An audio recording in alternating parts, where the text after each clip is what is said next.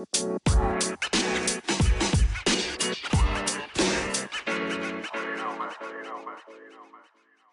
Nuts and Bolts of Writing, Season 2, a podcast where we talk about literature, the ins and outs of writing, and how to actually start writing.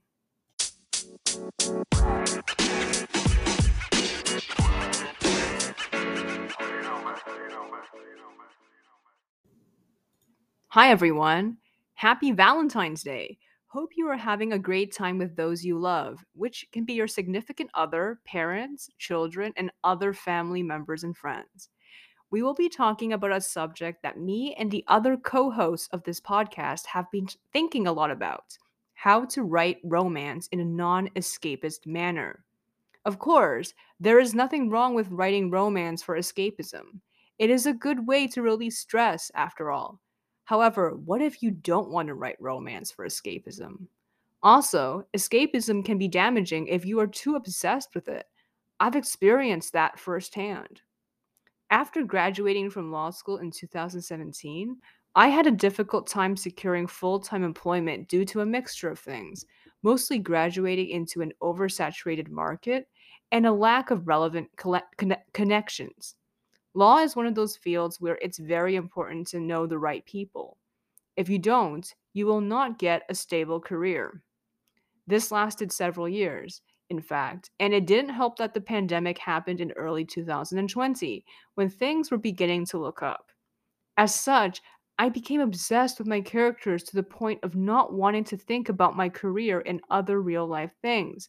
The lockdowns didn't help, so I became more and more obsessed with writing romance to escape. Luckily, this didn't show in my published works, but it was very obvious from my private conversations with certain people, especially our co host, Tete DePunk, who had similar experiences regarding her relationship with writing romance. So here are some notes that co-host R.N. Ravale put together about writing romance. Out of us three, I believe she has always had the most balanced approach to writing romance from an objective standpoint. First, when writing romance, it's important to keep in mind that in real life, when two people get together, they bring to the table everything they are. Their personalities and experiences will reflect in the way in which they interact with each other, even in the way they have sex. If you get together with someone just because they have a hot body, one, it's not romantic. It isn't wrong. Sex can be cathartic, especially when we have issues we have to deal with, and you can show that in your book. But don't make it romantic because it isn't. And two, you're an asshole. That person is not just a hot body. They're a human being, and they are just as complex as you are. If you don't see that, you're an asshole. So if your protagonist falls for someone because they're stunned by how hot the person is, it's not love, it's lust. It can be an obsession, but not love. If you want to present it as love, show why that person feels special to them beyond just being hot or cute. There's always a reason why we like something. We associate certain traits with certain behaviors. And here are some of my notes for writing romance. To know if your romance story is escapist, ask yourself this: how do you feel when you write the sex and the romance scenes? Are you incredibly excited? How do you feel about the scenes that aren't romantic or sexual? Are you motivated to write them, or do you just want to zip through them so you can get to the romantic and sexual scenes? Chances are, if you only want to focus on the sex and the romance and ignore everything else, you're using your character's romance story to escape.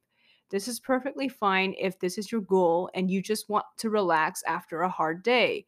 However, if your escapism is overwhelming the other aspects of your life and you don't want it to control you anymore or your character stories, you should step back and think about the other aspects of your characters.